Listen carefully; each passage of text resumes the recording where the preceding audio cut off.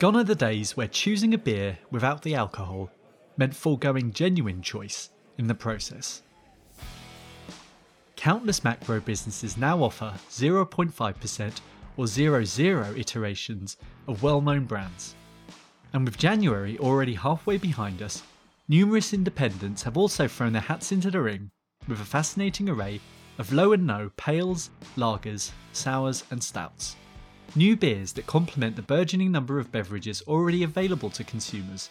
Consumers that want a great beer, just with less or none of the alcohol. For today's guests, who started their brewing journey back in the first COVID lockdown, NOLO is their raison d'etre. And if ongoing demand is anything to go by, they're showing that the appetite for quality beers without the alcohol is only growing and growing.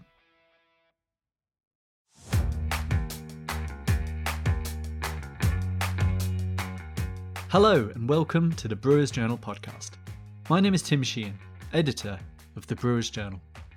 A successful crowdfunder, brewing 36 beers, and exports to the Nordics, Australia and the USA to name but a few, coupled with 700% growth between 2021 and 2022, it's not been a bad few years for the team at Mashgang. Of course, that's come with a lot of hard work along the way. But in doing so, they've showed that you can produce exciting beers that taste great, look the part, and also further broaden people's understanding of what low and no alcohol beers can really be. In this episode, we speak to Jordan Charles, the leader and brewer at Mashgang, about challenging consumer perceptions of NOLO beverages, its debut supermarket beer launch, working with breweries and businesses of all kinds, and the group's desire for continuous improvement.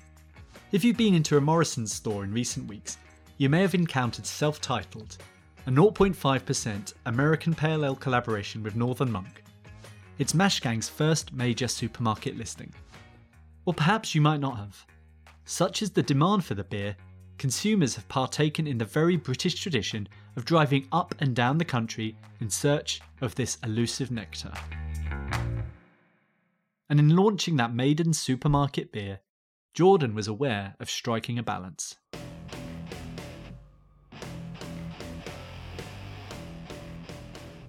Yeah, I actually was really surprised with people's reaction to it. Obviously, even a few years ago in craft beer, that a supermarket listing was seen to be the end of your craft beer journey, so not at the beginning. And I often get confused when people talk about making sure that brewing is more inclusive and then rationalizing that pushes out supermarkets. And I do understand.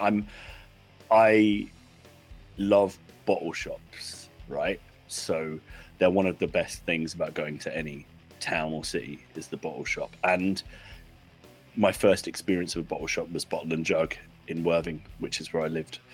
And Tom you'd go in and say, what am I having? And he'd curate these things for you.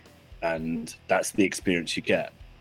But I think supermarkets are somewhat utilitarian. And I think excluding craft beer from that, you could take it to an almost insane degree and say, well, hang on, you're not going to the butcher's to get your meat and you're not going to the greengrocers to get your veg. Then, what are you going to the supermarket for? Utilitarian things. And sometimes you don't want to think about a beer very much. You just want something, a consumable item. And I designed this beer to be a consumable item. And you can see the reviews are really over the place where people are arguing it's not hoppy enough, it's not aggressive enough, it's not bitter enough. And then I think they're missing the point that there's not a lot of nuance in craft beer sometimes. The lager's a bit thin. Would you want a thick lager? That sounds awful. There's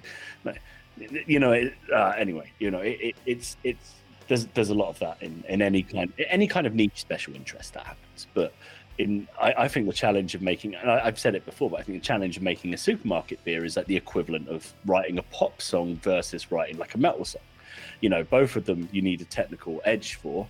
But I would arguably say after years and years of playing metal guitar that sitting down to try and write a song that everyone likes is very hard.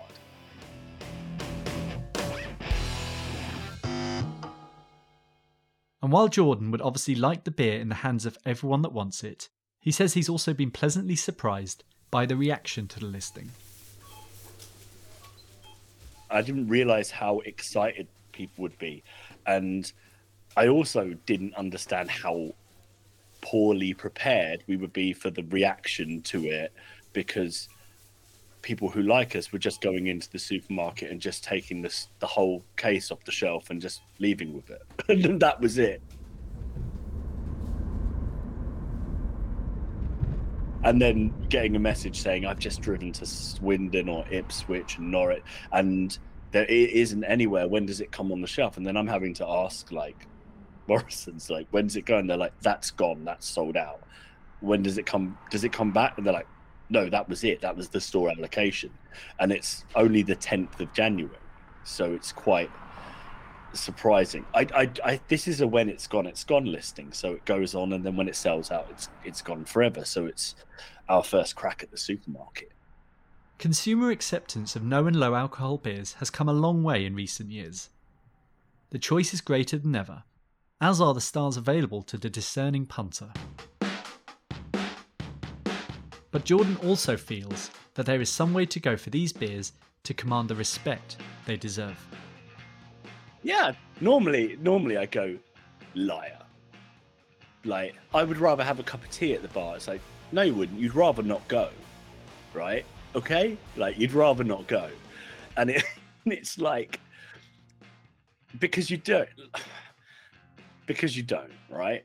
Because you don't. You've never got.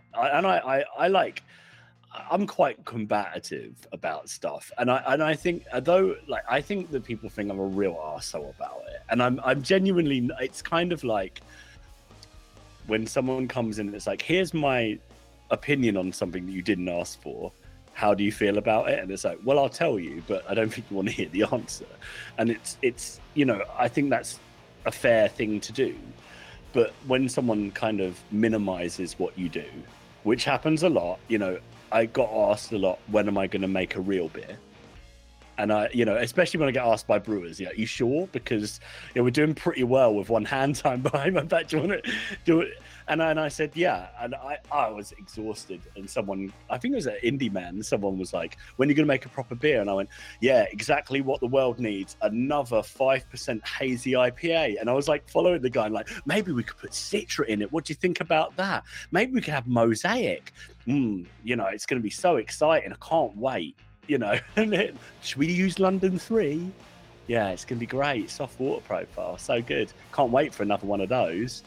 And you get this reputation for being a real dick about stuff. But I've if you kind of know me, that's my sense of humor. I just think it's funny because if you go and look in my fridge, it's full of like Striding Edge and Beak, and it's exactly those beers that I kind of make fun out. I love those, and I think that 2.8 to sort of 3.5 session hazy beer is my favorite. But I will make fun of it because it is a meme, isn't it? Like so many of us, Jordan appreciates a wealth of beer styles and the brewing expertise used to produce these. But from speaking to his peers, he asks if no and low is one of the last great challenges for a brewer. I think, like, certainly brewers are now, the sea change is brewers are now fascinated by it. And when I was with Pete Vick, who's at Garden, and he was like, we were literally, this is such a strange scenario. We're in Croatia, and I'm with Mark from Imposter Brew and Pete Vick, and sitting there, and Pete's like, it feels like at the moment it's NOLO is the last challenge available to a lot of craft brewers that have kind of done everything from mixed fermentation to American styles of brew and a lot of challenging things, And I said, the problem is with a brewer, you want to constantly challenge yourself and do new and exciting things. But one of those problems is a lot of the time the customer at large really doesn't want them, right? And I think that if you look my entire, like, there's all of this, these are just jars of mixed firm stuff that's going on, and that's what I want to make. But people really don't want it. Like, it's a novelty, and it's a niche within a niche. But with low alcohol beers in general, it offers a challenge to the brewer. I get asked frequently, like, how can you get the control of doing it? And it's like, my brother, man, do you say that you shoot for a 5% beer, maybe you get 6 or 8 or 3? No, I know what it's going to be. Well, it's the same. So it's no different. You're always hitting a target. So I think it is one of the last challenges at the moment. I think that other things come out of the woodwork that are exciting to work on, but a lot of everything's been done before. And now you have this new frontier of try. I'm not a big fan of trying to recreate something, but there is an innate challenge. Maybe you can recreate Pilsner Urquell yourself on your kit, but can you do a NOLO Pilsner Urquell on your kit? The challenge of doing something like that, I think, it's appealing to a lot of brewers more and more. Mashgang have brewed beers from lagers and pales to sours and stouts. These have been produced at a range of breweries across the UK and beyond. For Jordan, working with the right brewing partner has been invaluable, as has brewing alongside brewers that are used to producing beers at the stronger end of the spectrum. I don't really work with other low alcohol companies, and the reason for that is I don't see a value for either of us in it. You're already doing it, you're already doing well. I like to go into a business that traditionally does a lot of high ABV stuff and show them how what we're doing is really just the inverse of that. And I take a large amount of pride in doing that, in kind of helping them understand what we're doing is kind of inverse to like the imperialization of a beer, and we're just doing the reverse. So whatever works up works down, and then I take a great amount of pleasure in working on things that are traditionally very, very high ABV and making a lower version of them. And also it's like having a good relationship with the people that are there, whether it's like Matt at Vocation, Brian, Adam, Russ, and Luca at Northern Monk, Stephen at Vault City, like all of those guys that we have a pretty symbiotic relationship. And the Daves at Fierce, obviously we produce there, so they're kind of more like adopted family than kind of vendors or industry contacts, if you will. And it's kind of like that. But in general, this year I don't really want to work with breweries anymore. We've done like a lot of that. There's only one that I really want to do, which is Pastor, and I've made that quite clear. But aside from that, I'd like to start working with other brands. Like I'd really like to work with Minor Figures, the oat milk company, and do something like that. And then like restaurants or kind of chefs. And a lot of us are frustrated culinarians and kind of have a culinary approach to doing things. So I think that would really suit us to do something kind of more food-based. And I think that's where we kind of want to go with it. And always looking at the next step, the next project, and ways to improve is in the Mashgang DNA. So yeah, planning is like a big part of what we do. We run our business through like a Japanese model of like production called Kaizen, which is like continuous improvement and innovations and slow but sustained growth. So if you might notice, we didn't start off with loads of venture capital. We don't do like adverts. We don't do any. To say we don't do marketing would be a lie, but we don't spend any marketing money directly on advertising, sponsoring. We don't do influencers. We don't do free samples. We don't do sampling or anything like that. We invest our money that would be for marketing into research and development. And you can say like some things are a bit novel or attention grabbing, but we've de-risked them from the process by using the money that you would use to kind of post an Instagram ad that says get 10% off your first pack, and do it that way. And also that's kind of how we want to, that's how we want to grow the business. And I think that we wanted to spend the first 2 years working on a solid foundation where you build up trust with consumers, that you always deliver a high quality product, and that you are always relentlessly innovating and you're never satisfied with what you do. So one recipe just doesn't stay the same. And I get resistance saying that because we contract brew, that you could never have a good eye on the quality there. You're handing it off. And I just think that that's completely not true. It could be true if you were going to like a factory industrial thing, but I have a close relationship with everyone that we produce with. And if you're telling me that Brian and Adam from Northern Monk and, Dave from Fierce don't have a close eye on quality, you're crazy. They're obsessed. And it's our baby, but it's been incubated in their womb. As an eponymously titled phantom brewery, Mashgang brew and collab on beers at a number of brewing partners. And disproving the myth that contract brewing means the quality of their beer is at risk is a particular point of passion for Jordan and his team. So I counter it and I say, I understand that you want control over your whole process. So when you're growing your hops, right, how do you deal with growing Citra in the UK? Well, we don't grow our hops. Okay. Well, yeah, actually, you know what? That's right. So you just import the hops. But the grain you're growing, yeah? No, we don't. But you're at least malting your own barley, right? Right? And it's like where the line stops where you say it stops, right? So you say that you're completely in control of your process, but are you? Do you have a standard operating procedure? Do you have a total quality management system? Do you work under ISO 9001 2008? Oh, you don't. Well, we do. So when it comes to assuring quality, we're using preventative actions, not corrective ones. And that means in the last 80 batches that we've produced, we've rejected 3. Also, our yields are about 30% higher than most breweries' yields. So we're working on things like that. And that is all to do with a total quality management system.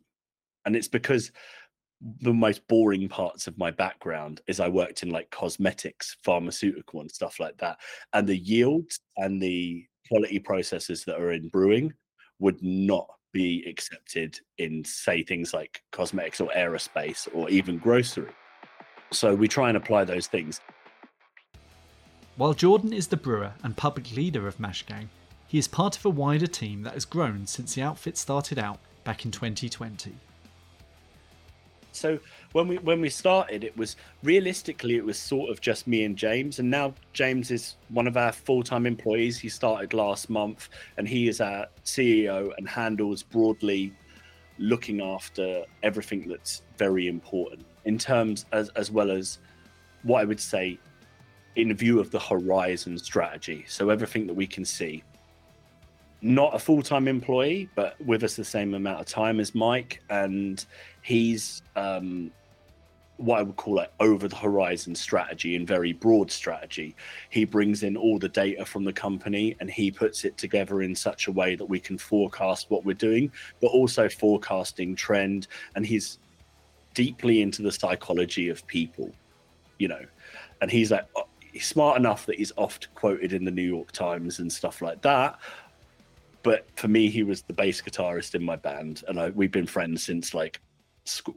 So most of the people in we went to school together.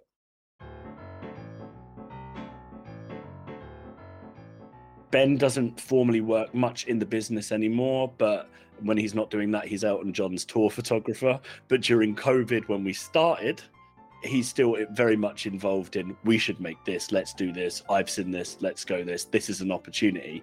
But he sort of doesn't formally work because he's always on the road touring now. But Ben's general job when we first started was to stop us making stupid decisions. Like, he's like really diligent at going through the repercussions of making a decision on something. And I'd be like, we need to do this. And he'd be like, what's the risk? And he's so risk adverse that he probably kept the business from making a falter. Then there's Alex, who's our head of sales. He's James's younger brother, and he spends most of his time working B2B. So with bottle shops and that, our major focus is always small pack to independent bottle shops. They make up 70% of our business.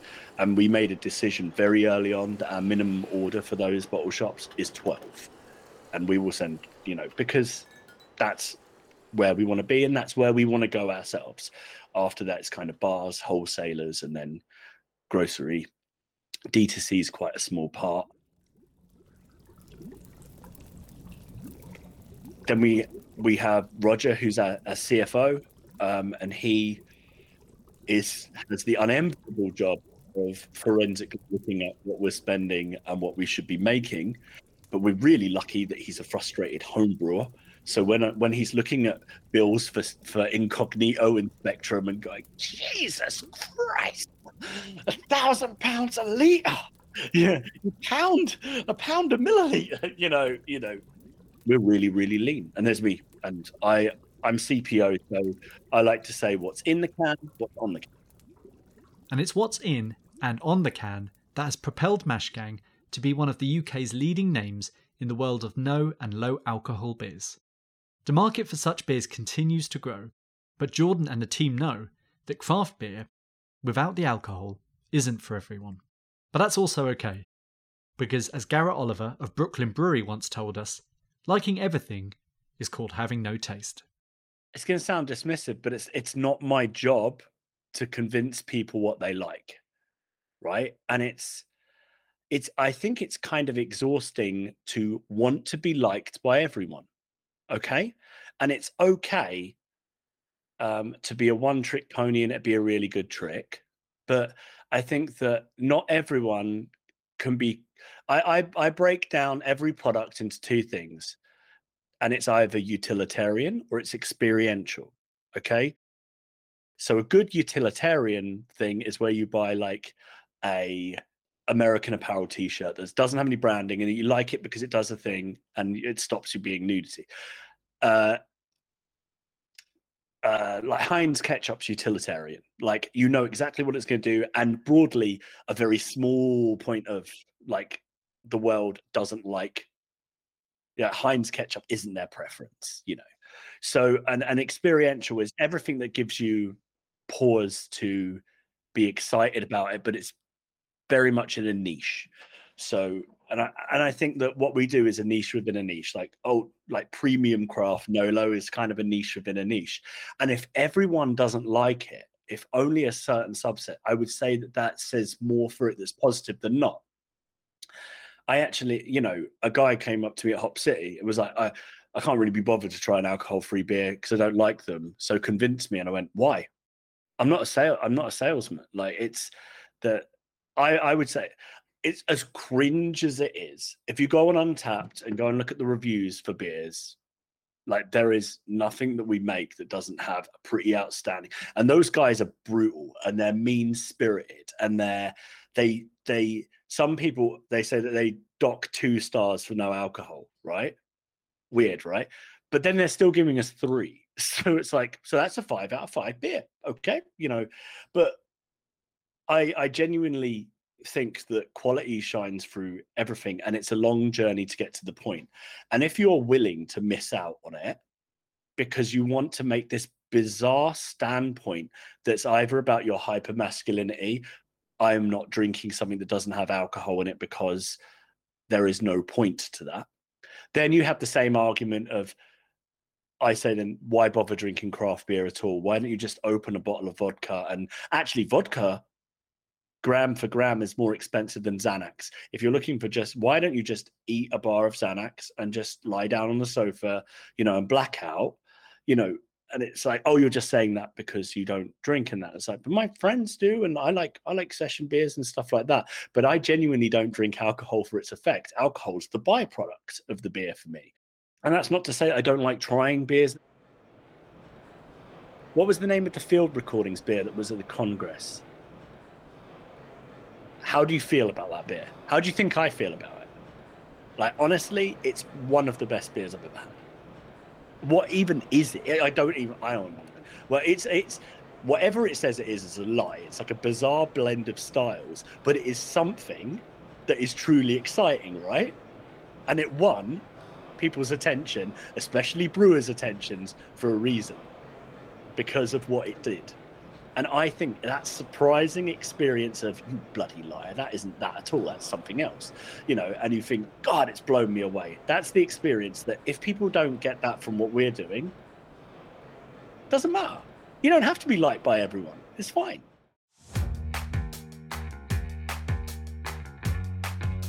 In fact, the best things aren't liked by everyone. And I always think if people have a strong opinion of what you're doing, it's better than indifference. So if you don't want to try it, don't. That's cool.